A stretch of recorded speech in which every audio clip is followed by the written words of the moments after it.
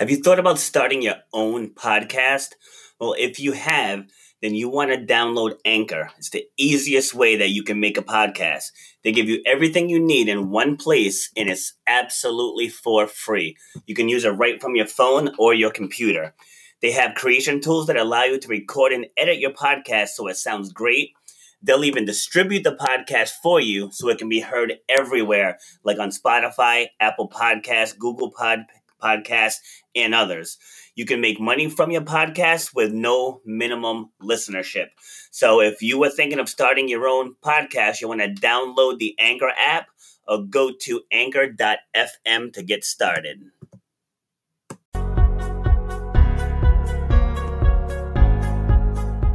How we doing? This is Rob Foster with RBF Fitness and Nutrition.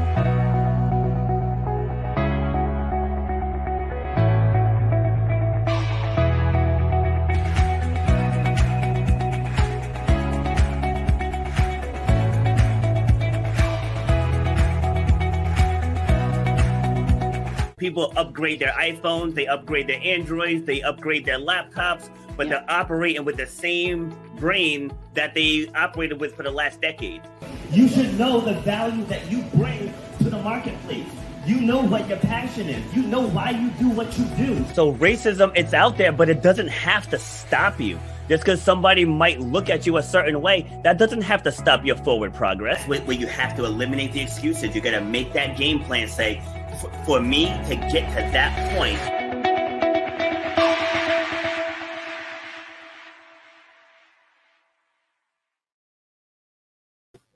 Happy Wednesday, everyone. Coming at you at 2 p.m. new time, because I have an extraordinary guest for you today. So extraordinary enough to where we moved the time so we could fit this man in. But we're going to get there in 1 second, because we got to talk about the grind gear, right? We got the hoodies. We got the short sleeve.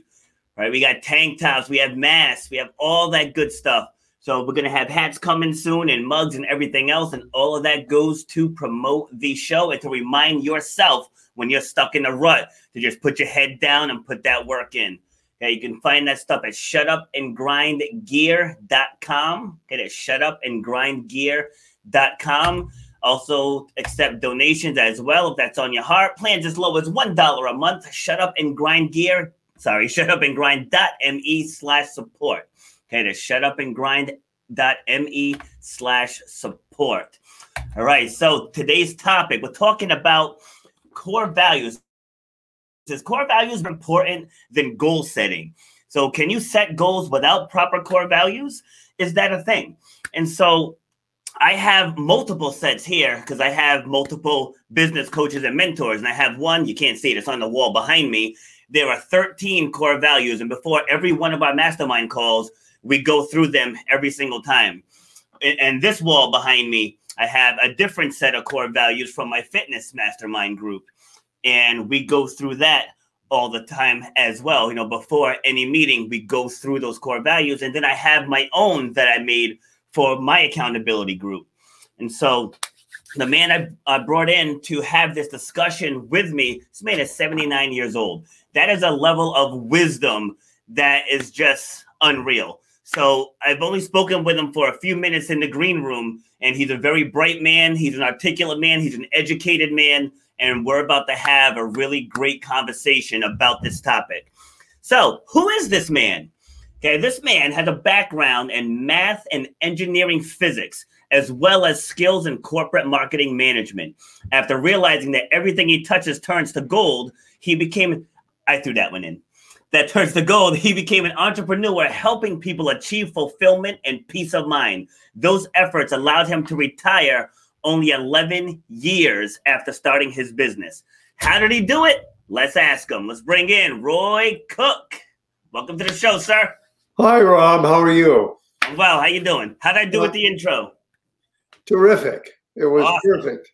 Awesome. Good. Except that early on, everything I touched turned to something other than gold. I would view my first 37 years as being those of a loser. Oh, okay. I had to come to terms with that when I thought about my career. And then things changed after that for a pretty strong reason. Okay, I mean that's a strong word. That's a strong word, but we'll get there. All right, so first, give me the quick summary. If you could define yourself in 60 seconds or less, how would you do it? Well, I'm a guy that grew up in Oregon, just an ordinary guy. Went to college and went outside, and some things didn't work. And fortunately, I learned from that and pretty much shut up and grinded my way to a successful 11 years as an entrepreneur. I am married, no kids, 3 cats, living on a farm now. Nice. After almost all my life living on a high-rise in San Francisco.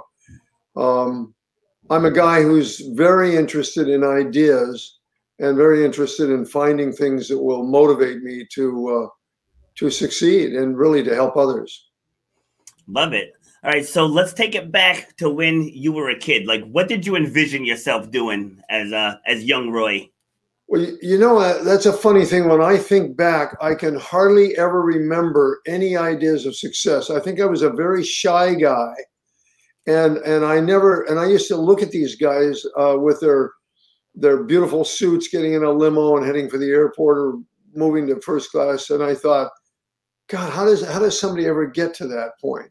How do they ever get there? And I thought, in my heart of hearts, I knew I would never get there. My dad sold neon signs, and he didn't have that kind of a career. He wasn't an entrepreneur, so I wasn't hanging around an entrepreneur. I don't want to give a mistaken impression. I love Dad, and he couldn't have been a better father for me, but not from a career standpoint. So yes. I didn't really have much in the way of dreams for myself. That came later. I couldn't see myself being successful. I just didn't have that image. Okay. All right. Yeah. See, and I asked those questions because answers like you just gave, you don't find those in talking points. No. And in shows like this one, it's about overcoming the grind. And the fact that you couldn't see yourself having that level of success, how did that affect you moving forward with your decision making? Well, I made a series of bad decisions. Like in college, I wanted the toughest thing there was. So I did engineering physics. That's rocket science. Oh, yeah. I did poorly at it. And I actually flunked a course or two. Now, I was in the National Honor Society in high school. So this is a complete change. But I just didn't like it. It wasn't for me. But I just gutted it out until the end. And at the very end, I thought, well, I don't want to go into this field. This is the kind of thing where you'd have to go on and get a doctorate. Yeah.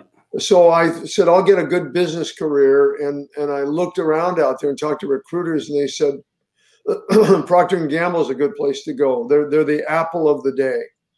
So yes. I went to Procter & Gamble for 7 years, and that started me out on the right path. Even though I'm kind of a West Coast guy and they're back in Cincinnati. So after that, I came back to the West Coast to San Francisco. And for quite a while there, I had a pretty good paying job, but I just didn't have good habits. I was not on the right path. And that only happened in 1993 when I had a health and career crisis in 1 year that caused me to completely change. And so I think that's kind of a common story, that somebody hits the wall or something and they have to change totally. And I did. And after that, my life changed, and I found peace of mind and fulfillment and financial independence all in an 11-year period. Wow. As an entrepreneur. But I was not headed in that direction before that, even though I had good paying jobs, but bad habits. Drinking on weekends and having car problems, borrowing money from everybody, borrowing money from women I dated, and being called, had dunning calls every night, all through my early career, the first, up until maybe I was 37. So that'd be 16 years after college. I was living, I was not a real good guy there, I don't think. Borrowing money from women you're dating and having all these terrible habits. And I remember when I met my future wife in San Francisco, after 8 years after leaving college, having moved back to San Francisco from Cincinnati, she told me I was the most selfish person she ever met. Wow. I said, what do you mean? She said, Roy, you're late for everything, which shows you have no respect for anybody else. And then I took some employment tests from a company that does that kind of stuff. And the guy comes out of the room and says, you know, Roy, you have no empathy. And so being defensive at that point in my life, I launch into a defense of myself. And the guy says, wait. You have sympathy. That isn't what the test showed. You have no empathy. And I said, well, what the heck is empathy? And he said, well, exactly my point, Roy. You don't even know what it is. So I found out you could get that later, but that's not a good thing to have, to not, you really kind of care about other people and so on. So that all changed in 93 when I was about 52 years of age. All right, so let's go back there. So what did you have first? Did you have the career issue or the health issue first?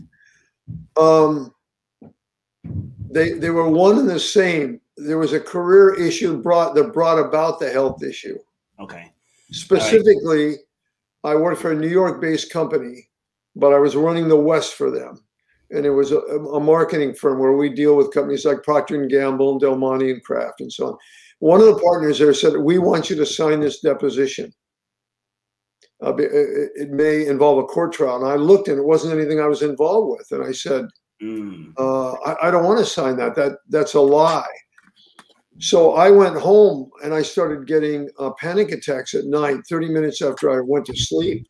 Okay. And that would happen 2 or 3 times a week. I'm in a high rise. I'd leap out of bed to get my heart going again. I felt my heart stop, run to the window, throw it open. And there's Golden Gate Park in front of me in the ocean and get fresh air back in. And I'd go back to bed. And my wife and I thought I was dying. Yeah. So I went to all kinds of doctors, including an all-night sleep lab. Nobody could help me. I went to a psychiatrist and he said, oh, tell me about what's happening in your life. And so I told him about this incident with my company. And then was starting to go on. He said, stop. I know what the problem is, Roy. You're a man of integrity and they aren't. And either you're going to have to confront them. I said, I've already done that. And they'll have to change their feeling about what they've asked you, or you're going to have to change companies. Yeah. So during the prior 3 years, I'd been reading Stephen Covey, The 7 Habits of Highly Effective People, and his partner, Hiram Smith, writing about core values. And I had developed my own 11. I found that I had 11 core values. And so I thought, well, here's a test of this. I'll put a little spreadsheet together with my 11 core values, my current job and the new job, and I'll rate them all 0 to 10 with whether they're honoring my core value. All right, let's start with integrity. Let me stop you right there. Hold on. Let me write down core value so we can, because I want you to pick back up where you left off. Okay. But, so you were having your panic attacks. What was going through your mind during those moments? And I ask you because I went through something similar, believe it or not. And I had a falling out with my business partners, and same thing. I was getting up in the middle of the night and end up going to the emergency room thinking I'm having a heart attack. And I was 42 at the time, I want to say 43, somewhere around there. And it was very, very scary, sweating, out of breath, and just a very sharp pain, like right in the center of my chest. And, there were definitely some thoughts swirling through my mind. So I'm just curious as to what you were thinking during those moments. I didn't have what you had, but it was close. I would stop breathing. I didn't have a pain in my chest. Okay. I would stop breathing, jump out of bed to get my heart going again. So I go, and then go to the window to get fresh air. So that whole process took maybe a minute. And I didn't understand it because my life was good. I love my wife. I was living in a high rise. At that point in my life, economically, I had cars taking me everywhere. I flew first class. So I didn't want to leave that company because they were paying so well and I liked it. But when they turned to me and said, we want you to sign a deposition. Now, they could have been setting me up for something if it didn't work out in a court trial. Whatever it was, these weren't the same 3 partners that I started with. I'd never had that occasion. So it's just that they repeated maybe 3 times a week. And I knew this was not normal. Yeah. And thank God for the psychiatrist, because he he found the answer quickly. And by the way, when I did do my little spreadsheet comparison and decided I'm going to leave them, and then I knew an entrepreneur, and the entrepreneur said, Roy, I'm an entrepreneur because I like to make my own mistakes.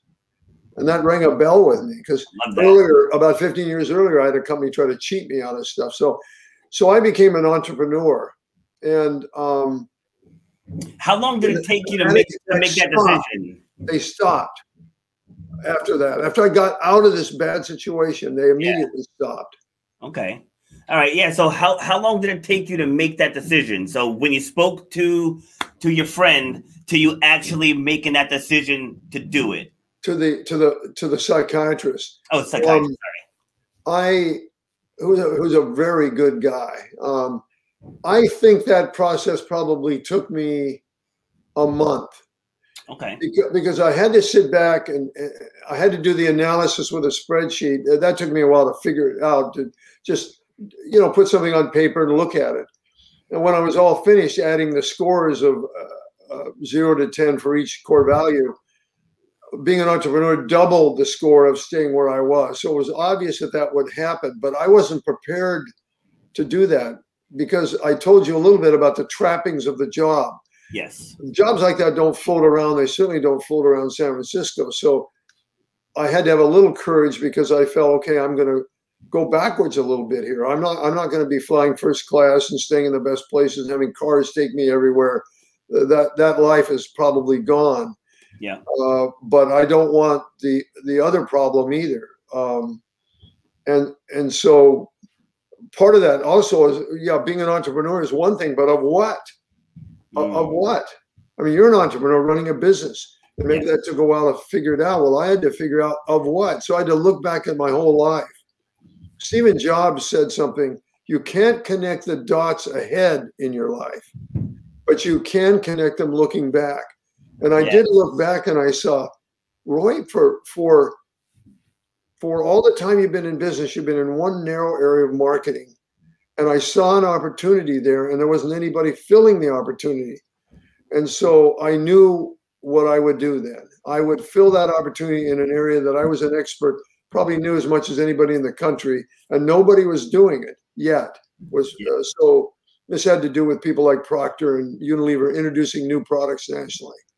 The kind of stuff you buy in a package at Safeway or Kroger. Yeah. And so that's what happened. And so I was excited about that, because I knew that field, and I knew I could help these companies. And so that really changed my life completely.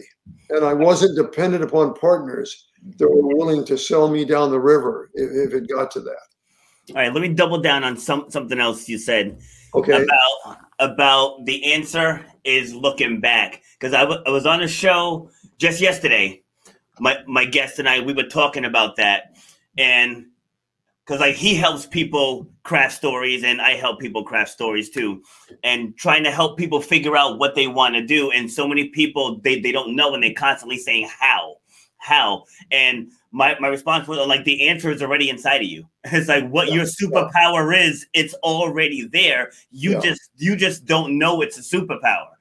So the fact that you just said that, I mean, it just adds more credibility to us having that discussion just yesterday. I mean, because in your lifetime, you've been through a lot, and you didn't have to discover anything new. You just had to discover how to take what you know and use it to become an entrepreneur. Bingo. I couldn't agree more. As soon as Covey said, and so did Smith 30 years ago, there are about 360 values out there that each of us have maybe 10 to 20 within us. And they said they came at birth. They're deeply spiritual, so they believe they came from God. I don't know where they came from, but that sounds as good as anything. But I know they don't come later. After childhood, you don't get any more core values.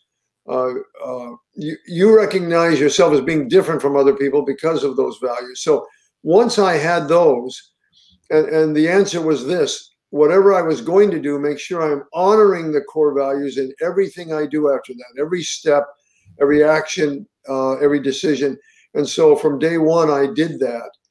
And during that 11 years, I found fulfillment and peace of mind. I guess you could translate that into being happiness, but they specifically use those two words. They said you'll find fulfillment and peace of mind. And Covey said dogmatically, and in no other way. And I'm a dogmatic kind of guy, so I like that. Yeah. So I agree. You had to find it within you. I mean, there's 360 core values. I had 11, so I only have 3 or 4%. So lots of things are meant for other people. Like I don't have a creativity core value. You may, but I have an integrity core value, and I have some others, but not a creativity. You know, I'm not the kind of guy that writes music or plays music or paints or goes out in the garden. That doesn't mean that I don't value creativity. It just means it's not a core value of mine, something I feel is important. Yes. So that in and of itself would separate me from other people that have a creativity core value and would say, if I can't be creative, I don't want to live. You know, that's part of them. So I agree. It's inside you. I couldn't agree more. Yeah, and I want to go back to what you said earlier about people saying that you didn't have empathy, because that's something I've heard quite a lot in my lifetime. And I just think for different people, it takes on different forms. Because with me, it's like I help people break through obstacles and stuff. So when you do that with my style, I know everyone's style is different. My style is pretty direct. And so it's not that I don't care. It's like I'm direct because I do care. It's like if you were to hire me to help you achieve whatever your goal is, I'm going to be on your tail to achieve the goal. Like that's just how I work. And so if someone's having a bad day, I'm like, we have to stay on the path. You know, it's like if I let you stray off the path, I'm doing you a disservice. Mm-hmm. So by me saying shut up and grind, like that doesn't mean I'm not empathetic to what you're going through. I'm telling you, you're strong enough to get past it. Well, I agree with that too. I mean, that's good for us. You don't have to win every battle with sugar. Yeah. I mean, if somebody's working with you, they see that title I'm looking at, shut up and grind. It's pretty obvious that you're saying shut up and grind. Yes. But what the grind is, you'll have to define for them, but I know what it is. Yeah. I'm with you there. That's important in life. We don't always have to be nice and sweet with people. Sometimes all of us need a kick in the rear or point us in the right direction and kind of help us a little bit before we become totally independent. I don't need that anymore. But even now, if I was moving into an area I knew nothing about, I would have no problem in having a drill sergeant kind of leader, help me. Yeah, and for some people that style doesn't work. So I attract the people that need that. So the ones who may be more like the feeler types, the more sensitive type, like they're not going to respond well to my type of training if they don't have the backbone to go with it, because I just am who I am. And the way I say it with people, take a fitness concept like CrossFit. When you go to a CrossFit, you get CrossFit. It's like you're not getting yoga, you're not getting Pilates, you're not getting some other type of format. You're getting what they do. When people come to me, you're getting what I do. When you were taking on clients, people are coming to you for what you do. And so people just have to find what they're good at and just step into that and not try to be someone else or who someone else wants them to be. Yeah. Well, that's the difference in my life between, pre 52-year-old and afterwards. What a difference. So you can be successful financially, which I was before 52, not as successful as otherwise, and have things going for you, but a few things, but have the whole thing be wrong. I mean, here it was wrong. I put myself in a situation where they felt they could take advantage of me, and started to get panic attacks and think I'm dying all the time. Obviously, that's a sign that I'm in the wrong situation. Yes, and you probably gave your heart and soul to that place. Yeah, I did. But I thank God I ran into the psychiatrist. I mean, that was maybe my 6th doctor after ear, nose, and throat, heart doctor, all-night sleep lab. The all-night sleep lab is not neat because they have about what seemed like 50 pounds of stuff connected to you. And some guy in another room, there's probably 3 bedrooms somewhere where 3 guys are suffering like me, and he's out there watching you. I say to the guy, what happens at 3 a.m. at night if I have to go to the bathroom? He said, I'm always here. Yeah. Well, 3 a.m. came and I had to go to the bathroom. He wasn't there for 15 minutes. So I'm thinking, I'm going to pull all this stuff out. But I remember him telling me, no matter what happens, don't pull those tubes out. We'll have to do another night and we will charge you for that second night. So I had to go through that whole process. Nothing came out of that was not profitable. It was the psychiatrist finally, in the first 5 minutes, said, I know exactly what your issue is. You know, and how did you respond to that? Well, I was happy as hell, because when he said, Roy, you're a man of integrity, and I wouldn't have said these three guys lacked integrity. I would have thought they had integrity, but this action showed me that they didn't, that they were willing to lie. They even said, one guy said, Roy, we understand you're an honest guy, but this is business. And I'm thinking to myself, whoa, you mean our business is outside the realm of normal morality and ethics? Those laws don't apply to us? So when he told me that, I thought, my God, that's it. I mean, I'm putting myself in his hands. And later when I retired, I went back to him because I trusted him so much. I said, okay, now what? I'm going to move to my wife's family farm from a high rise where we've lived for 30 years in San Francisco. I thought we'd die. I'm a big city guy. Yeah. I could easily live in Manhattan. So we're up there, and he says, I said, tell me, what direction should I go now? I'm not going to be an entrepreneur anymore. I'm retired. And he, working with my core values, we again found some things that would fulfill me, like learning, teaching, meditation, some philanthropic stuff, mentoring people, putting together a mentoring program for a college, stuff that was thrilling. So it was fun being an entrepreneur, but you still occasionally had to deal with people you didn't like. And maybe with the government, you have taxes and stuff. Later, he said, you're not going to have that problem now anymore, Roy. You don't have to deal with anybody you don't like. You don't have to have any caustic or toxic people in your life. You now can do whatever you want, as long as you're retired. Well, that was fun. And so I'm actually enjoying myself more now than when I was an entrepreneur, earning a fair amount of money and having a very successful corporation. But it's better to be on my own and not having people working for me and clients that I have to satisfy. It's actually better. So yeah, I want to highlight what you said about not having toxic people in your life, because I see this too many times. I dealt with it for a while myself, but I don't anymore. But there's so many times I see people that have dreams, they have hopes, just things that they want to do, and they just have anchors in their life just holding them down. And I try to help people see, it's like, you don't have to completely disassociate with these people, but just when it comes to your goals and your visions, you can't allow them to enter that conversation. Yeah. Like, that's so big in people's personal development. I'm with you 100% there. My own view is this: I've never wanted to be around toxic people, and I tend to get rid of them out of my life. Now, you have to admit that you could have someone in your own family who's that way. Well, yeah. I didn't have that problem. Yeah. So I can't say to people, I mean, Bernice and I didn't have kids, so I could spend all my time working on this stuff. I didn't have to worry about their education or taking care of them. So I was blessed from that one standpoint. We didn't want to have children. Yeah. But I've never let toxic people be around me. But later, when I became an entrepreneur, I made sure that when I was retired, totally.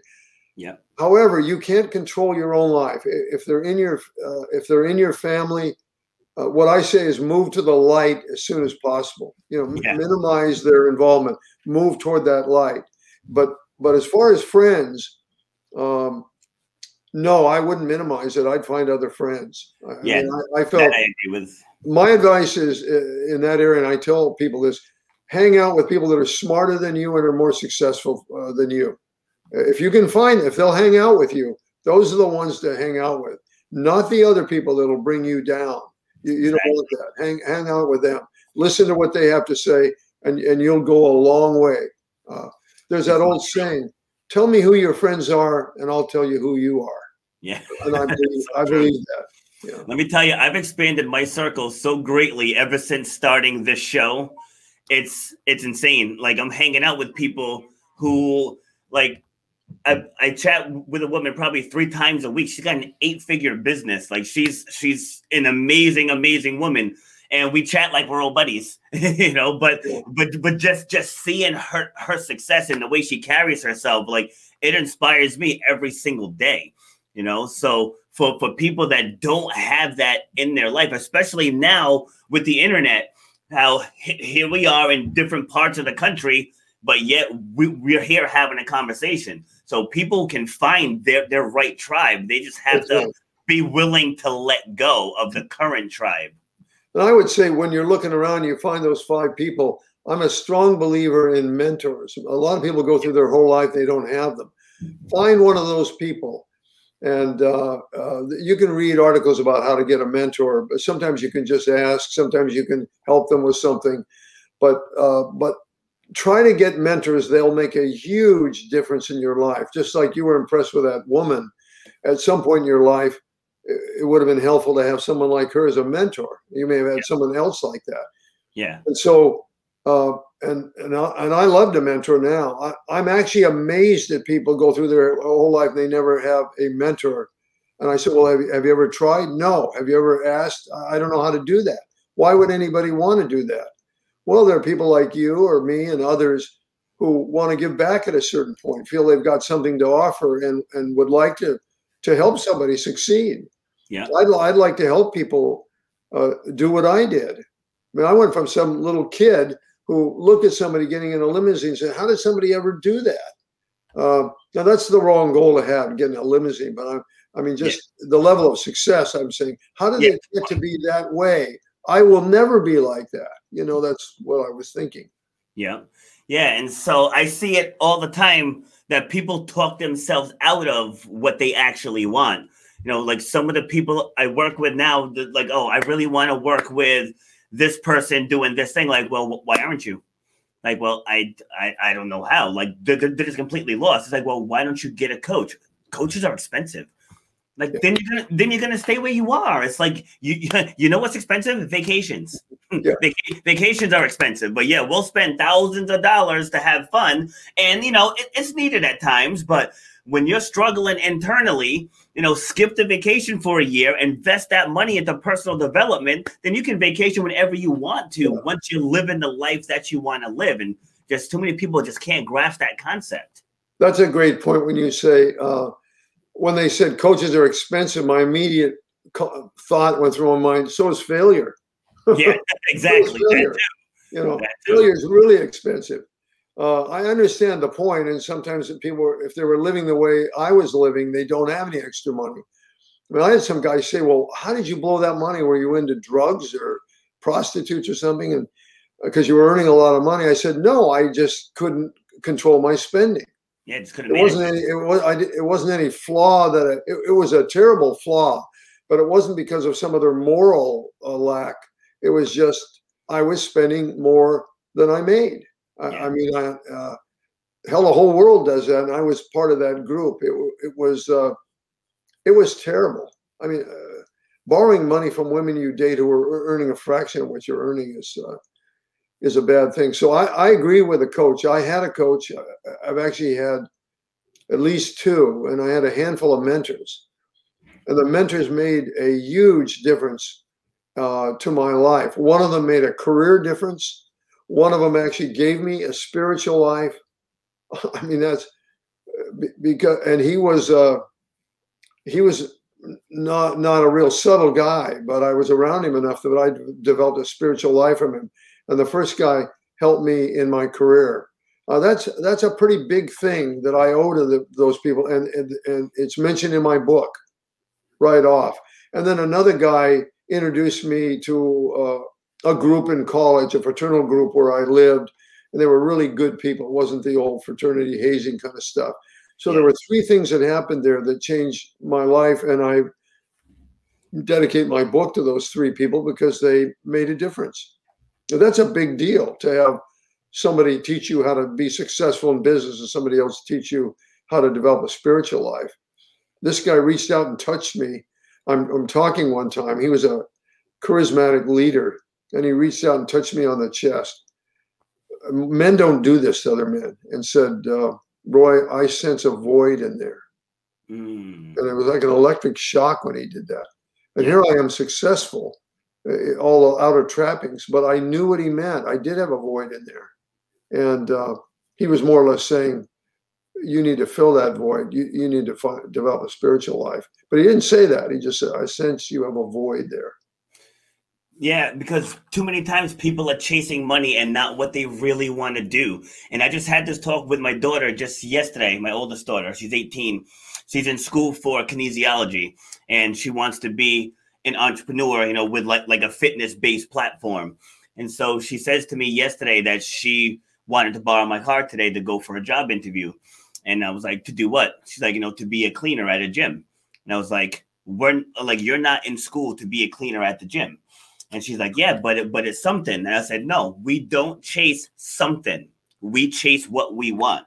I said, so take your time, find the opportunity that's going to teach you the skills. So when you get your degree, you can take off running, you know, and just trying to shape that mind. And, you know, the mainstream would say, no, well, it's good that she just wants to get her foot in the door. No, we don't get our foot in the door. We kick the door down.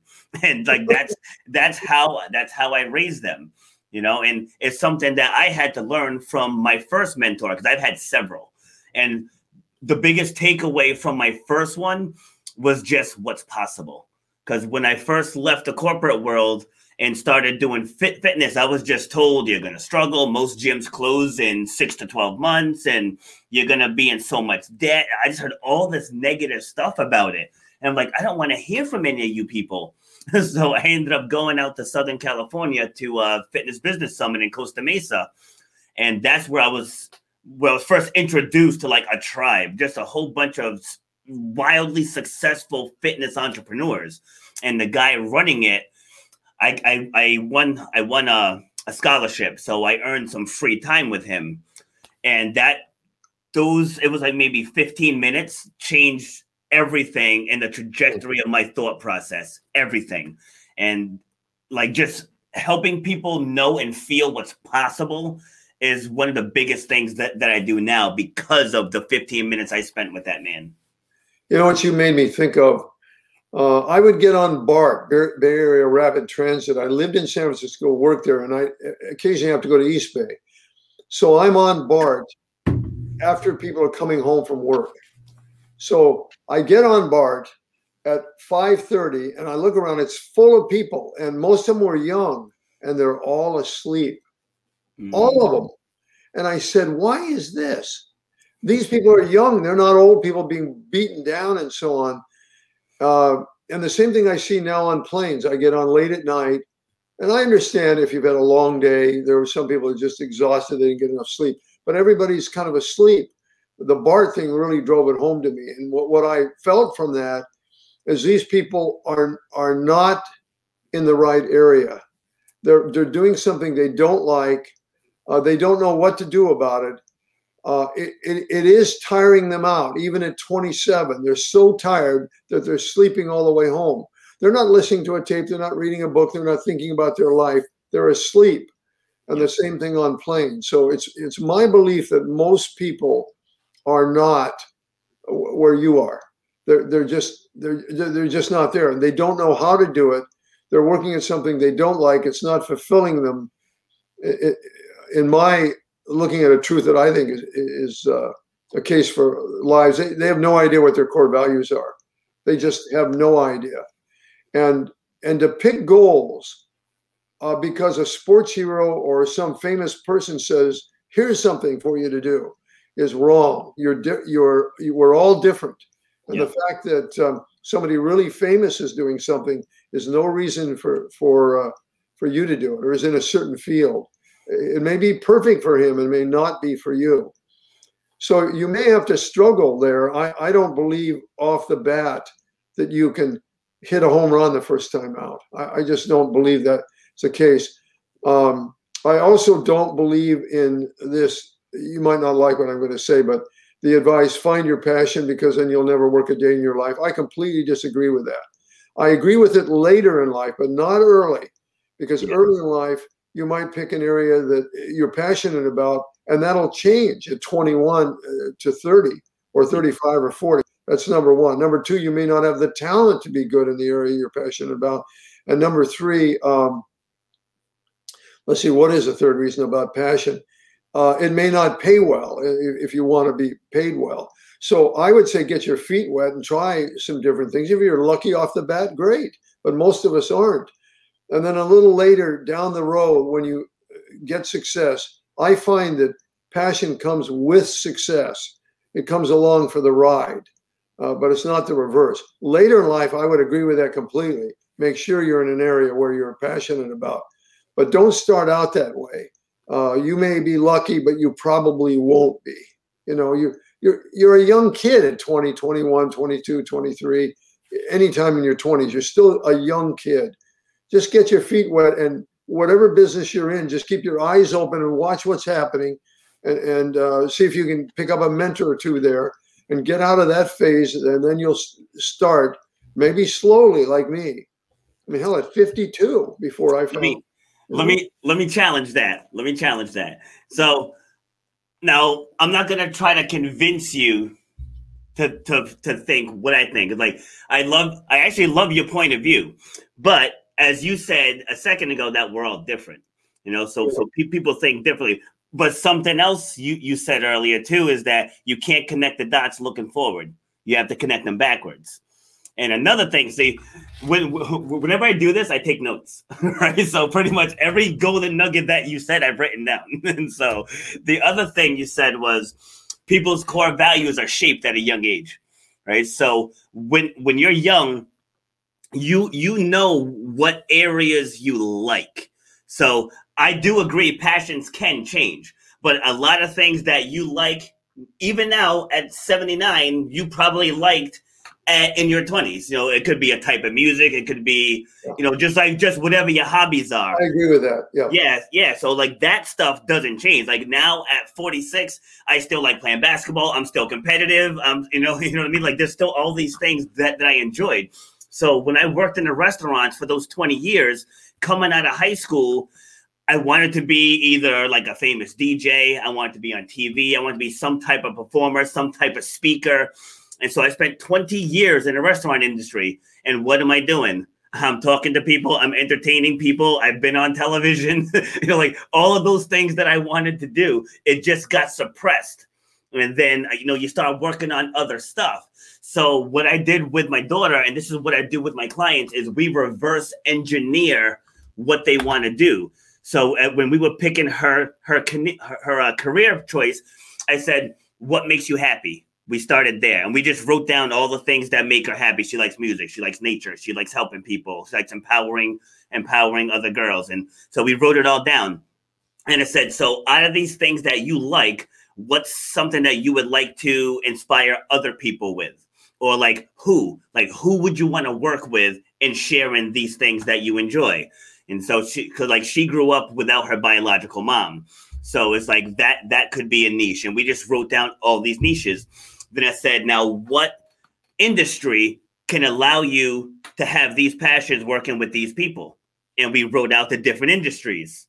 And then she came out with fitness. So like it was a very in-depth process to get to what she wanted. So I did tell her, I said, maybe down the line, we have to shift industries, but your passion and who you want to work with is never going to change. Well, I agree with that part. I'm just saying you may be lucky and be able to find that at 21. Yeah. But there's also a lot of biases and prejudices that are part of a young person that go away over time. And so you may pick the wrong one. Yeah. And I'll hang my hat on what I said before. What you're passionate about now may not be the same. It may shift a bit to when you're 30 or 40. That's number one. Number two, it may not pay. The one thing you're passionate about may not pay. And you could say, well, I don't care about the money. Well, you may later. Yeah. And the third thing is you may not have the talents that fit in what you think is passionate. Hell, here I am in college thinking engineering physics is what I should do because it's the toughest field there is. It even beats pre-med. Yeah. what a, pardon me for saying this, but what a jackass reason. Yeah. I want the toughest thing. Beat me up. I want something really tough. And I found out that I wasn't good at it. And I mean, the people that are in there are pretty much all geniuses, but I wasn't good at it. So it hurt my self-image, and I didn't like it either. Either one. And I didn't know where to go from there. So I just thought I'd get a business background, went to Procter, and Procter was a great company to go with. But still, I'm thrashing around for quite a while. So I'm a late bloomer. Yeah. I said, well, when did you find yourself? Well, I found it myself at 52. That's pretty late, you know. Yeah.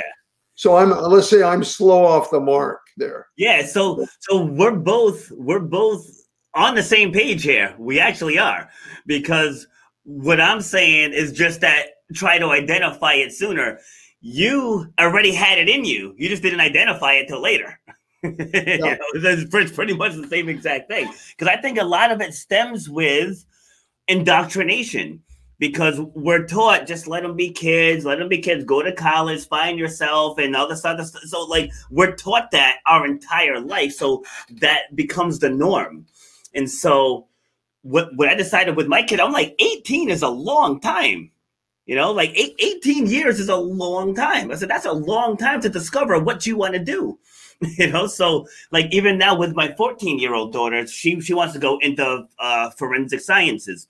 And so I don't try to discourage her from it, but I was like, you know, why? What interests you about it? Just to see how deep she is into it. But she's already researched colleges. I think she's got it narrowed down to Penn State and LSU that have some of the best forensic science programs in the country. But like, I also keep telling her though about what else do you enjoy? Like just in case. You know, yeah. but it's like I want them to be thinking now, because what I said to my daughter, so we're not paying $100,000 for you to soul search. I was like, we're gonna figure out what you want to do. If we have to pivot along the way, we'll pivot along the way. Yeah, you've got to be ready for that. I've got a thought. I have a bias, so I'm going to give you my bias about this. Yeah. When people get out of college, I have found they make one of two decisions. One, I want to be entertained primarily the rest of my life. I'll do a little learning, but I want to be entertained. I agree with that. Those people will vacation in Hawaii or they'll do scuba diving, but they're not going to go to Europe and vacation, probably in museums and art and stuff like that. And they're not reading a lot. And those are the people that when you go back to a high school or college reunion, you see, and you say, my God, they haven't changed at all. Mm. Then there's another group. And the other group wants to primarily learn. They still want to be entertained. I mean, we all enjoy maybe NFL football games, or we like to, you know, splash around the beaches and stuff. But these people will be the learners. And my view about that is only 10 to 20% of people in their 20s somewhere will be the learners. The others will be the ones having fun. Yeah. Now, the ones having fun can succeed. They can end up changing and so on. But my view is that they've taken themselves off of the field, the competition. So I'm happy about that. Yeah. What's left are the 10 to 20 that read. And why is that important? Why is reading important? The average American, median American, reads 5 books a year. So that means half of them read less than that. Those people aren't going to learn anything. Yeah. And when I'm talking about books, I'm not talking about the Apache's Woman or something. Yeah. I'm talking about personal development, self-help, philosophy, history, biographies, and really good literature. There's been a famous quote that said, if you read, you can learn from 100 people or 1,000 people about how to fail, how to succeed. If you don't read, you can learn from one. Yeah. Well, that's not absolutely true. You can learn from a neighbor, but basically you're stuck within yourself. So I would say you don't want to live the life of a monk, but once you stop your education, keep learning the rest of your life, because you've got obstacles to overcome. How do you overcome them? By getting better. How do you get better?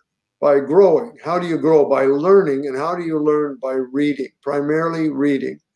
You can learn by watching, but primarily reading. So that's a bias that I have, you know, but I think that can help people. And a lot of the things that I've learned where I've changed my life over time have come from a book where I read about essentialism or stacked habits or all kinds of other stuff that I knew nothing about Stoicism, which is a kind of a newish movement.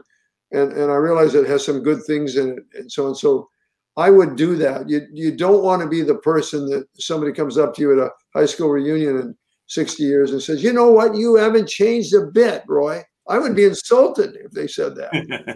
I said, my God, everything I've done has been a failure. But anyway. Yeah. So just one other thing I would add there is to lean into your core values. Yeah. Yeah. Because I agree with you. I want to know what is your definition? Like when you say core values, like what does that mean to you? Let me take this here. Let me read this to you because I can give it to you, but this is the best I've ever heard. It came from a coach. I asked her permission. Okay. Deeply rooted fundamental beliefs, guides that dictate your behavior and actions, the foundation of what is driving your decisions, ingrained principles that help you declare who you are and what you stand for. So they are internal. I believe they came at birth or sometime around then. And that's what they are. They are actually who you are. If we were to go, you live in Rhode Island or someplace. Yes. Yep. So we went to downtown Providence, you and I together. And we said, tell me who you are. I don't believe we'd get a good answer from anybody. I believe they'd say, well, I have this family.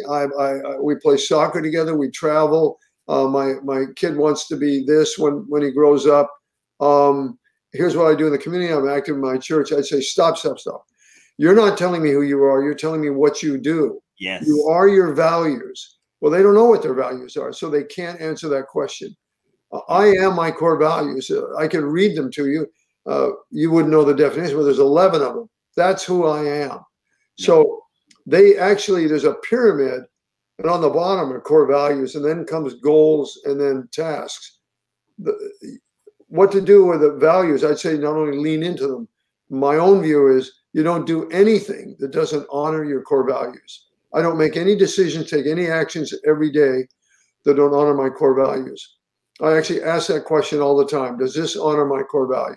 Is this relationship going to honor my core value? And if it doesn't, I do what Covey and the Oracle of Omaha said, say no.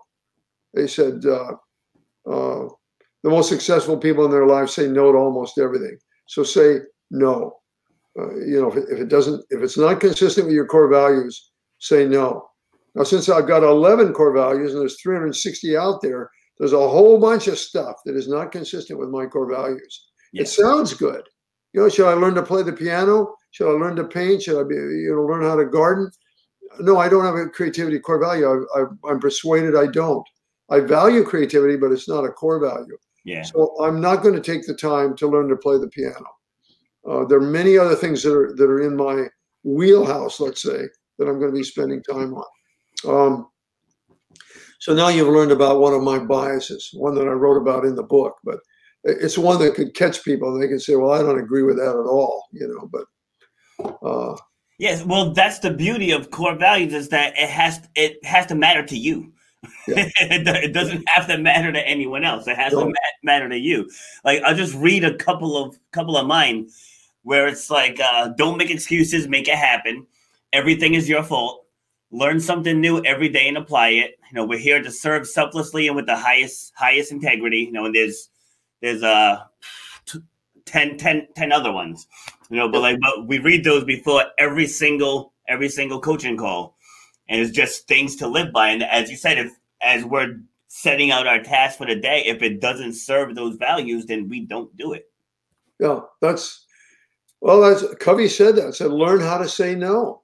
Learn how to say. You don't have to go to everybody's party and everybody's dinner. You don't want to be rude or ignore your friends, but you don't have to go to all of these things. Or people are raising money for this or that. You don't have to donate money to all those things or be active in all of them. You just don't. You can't do that. Exactly. So lean into your core values. I agree with that. That's who you are. In fact, Smith and Covey both said this. when you find your core values, live consistent with them in everything you do, and you will find fulfillment and peace of mind. They both said that directly. And they found, and I agree with this too, you can find financial independence. I found that. I just have to be warned about that one. You have to have some other skills, because that is going to come from business. So you're going to have some other business skills to do that. You'll have to develop courage in terms of making tough decisions. Like when I left that well-paying job, you're going to have good judgment, good people skills, which I think is the number one trait to have in life, good people skills. Oh, yeah. So you'll have to add some things in to go from fulfillment and peace of mind to financial independence. But if you develop the other skills, you can certainly go with that. And unfortunately, God doesn't make any guarantees. So the first couple of those may not work.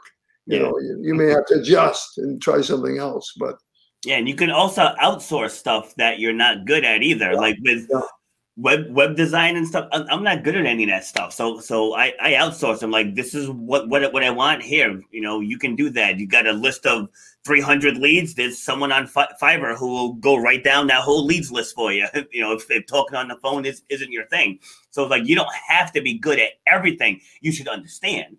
You know, because you have to be able to lend guidance, but you don't have to be the expert at everything. No. So whatever your 5% of genius is, lean into that, and then everything is gonna open up for you. That's what I did when I became an entrepreneur. Exactly what you said. Almost everything was farmed out. The one thing you have to be good at, if you do that, though, you have to be a good manager. Because you've got somebody doing this, somebody doing that. You have to learn how to manage all that properly. I would have died had I tried to do all the things I had to do with my company. It's better to let experts do that, and that way I could grow it. I grew it to about $12 or $13 million with no more than 5 people. There was myself and my partner and 3 others. We never had more than 5. That's amazing. I always believed in that, having it small. But there's all kinds of people doing other things. And you started that before the internet too, right? You said that was in 93. Yeah, it's amazing. I was a little slow to pick up that other stuff, which is really a shame, because the efficiency of the internet is just unbelievable. There's still people nowadays that I work with that don't have any type of web presence. I'm like, what are you doing? It's like, it's not going anywhere. It's like, you need a web presence. Even these people that write books, Ryan Holiday said he's beholden to publishers and so on, but he developed a list from people that read his book. He purposely did that. Now he's got hundreds of thousands. Now he can market within his own email list using the web and not have to listen to the demands of publishers and others. You know, he pulls the strings there. They're all going to buy his books. I mean, I don't know how many he has. Let's say 300,000 people. They're not all going to buy his book. But enough of them are that he's at 31. He's wealthy and very successful, and he's got control of his future. If the publishing industry goes to hell or some other problem happens, and they don't want to hear from him anymore, he can just depend upon his own list that he developed.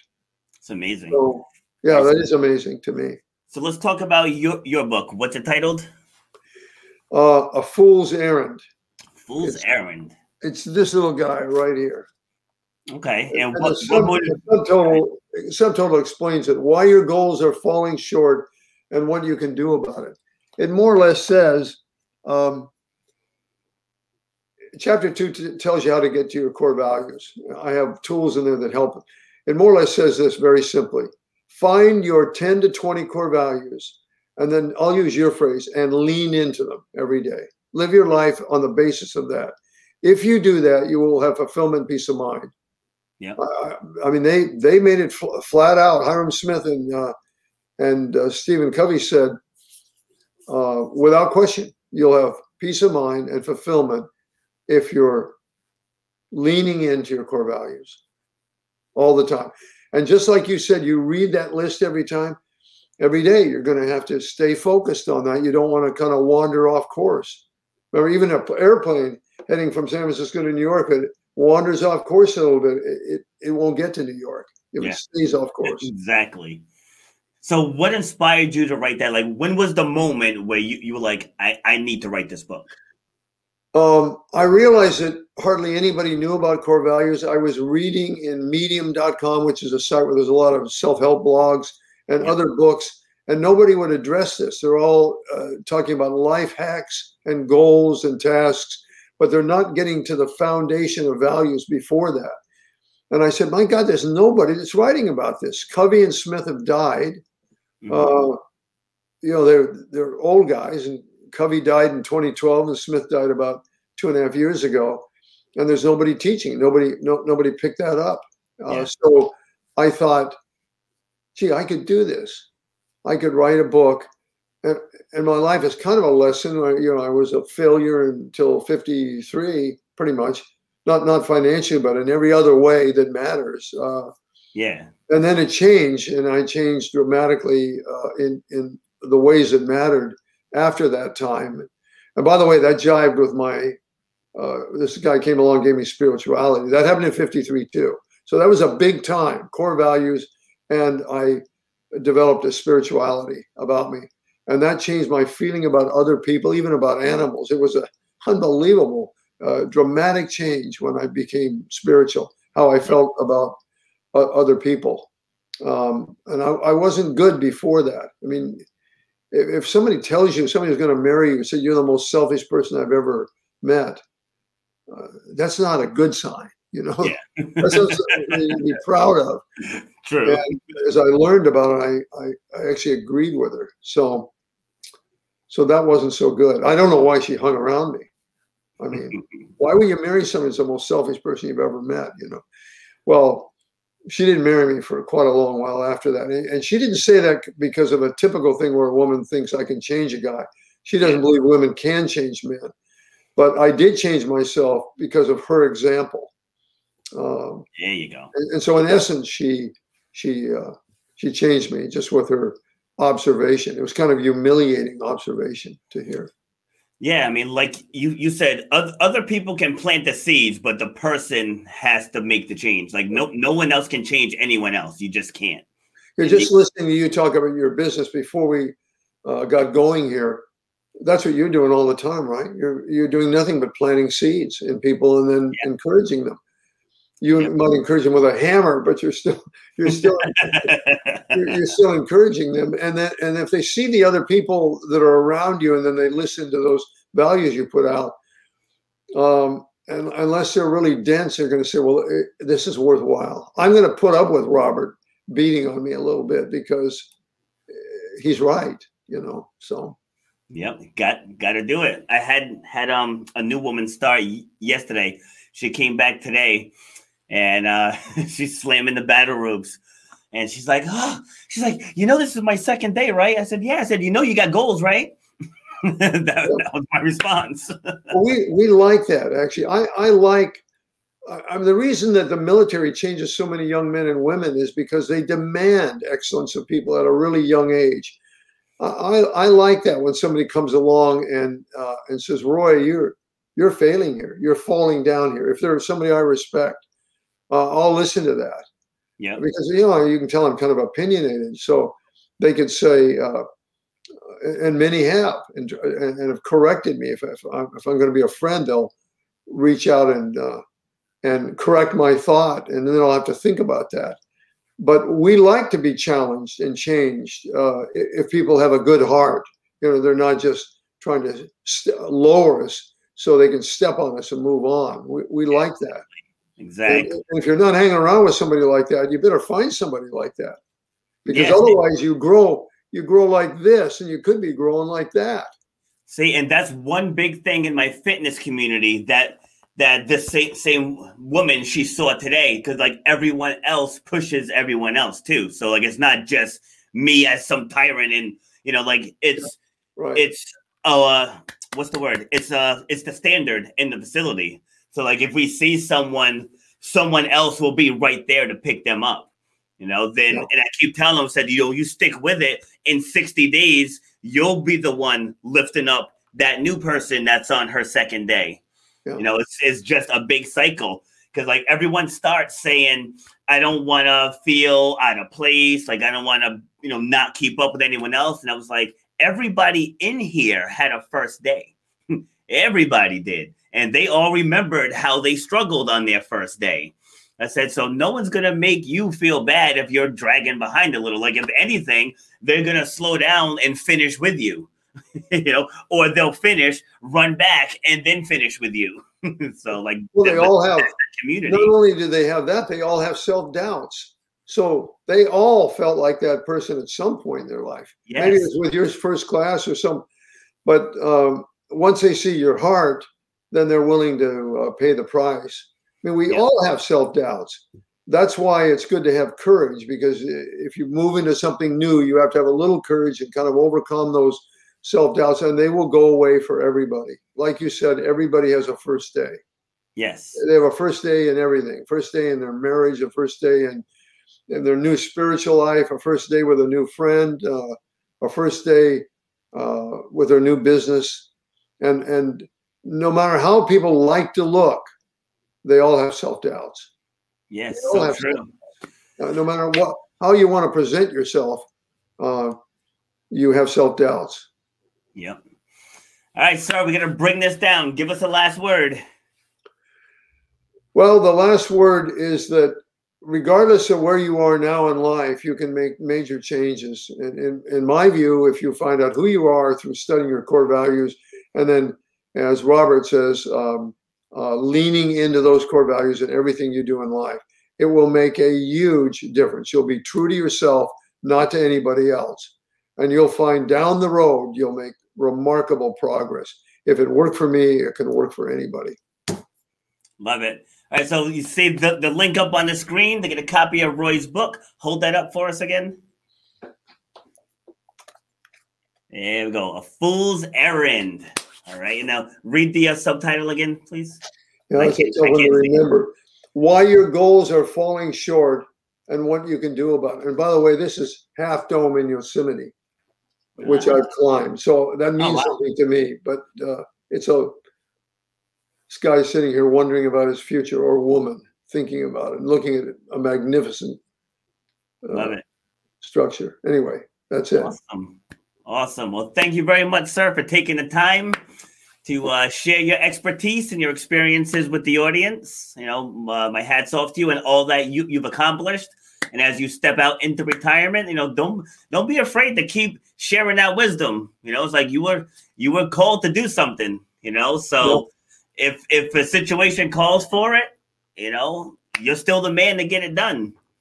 Thank you, Robert. You're an absolutely unique guy. I've enjoyed this hour a lot. Awesome. Thank you. Appreciate it.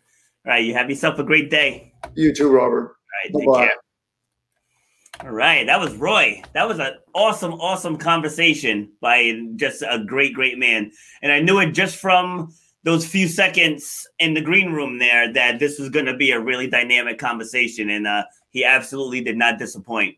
So again, the whole purpose of the core values, those are rules for your life. That's basically what it boils down to. So Roy read the definition during the show, but they're essentially they're rules for your life.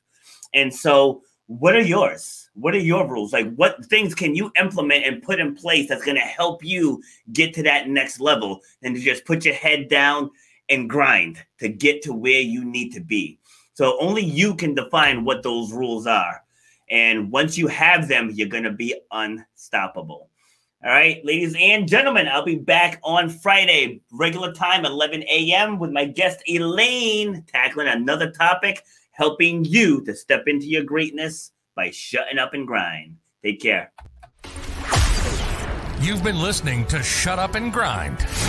We hope you've gotten some useful and practical information from this show. Robert has over 20 years experience pouring his knowledge and expertise at many events in the service and fitness industry, as well as secondary schools and universities. He has a true passion for helping others break through the barriers that are holding them back. To book Robert B. Foster to speak or to reach out, go to robertbfoster.com/speaks, on Instagram at Robert_B_Foster, on Twitter at RBF_fitness, and on Facebook at Robert B. Foster. Till next time, Shut up and grind.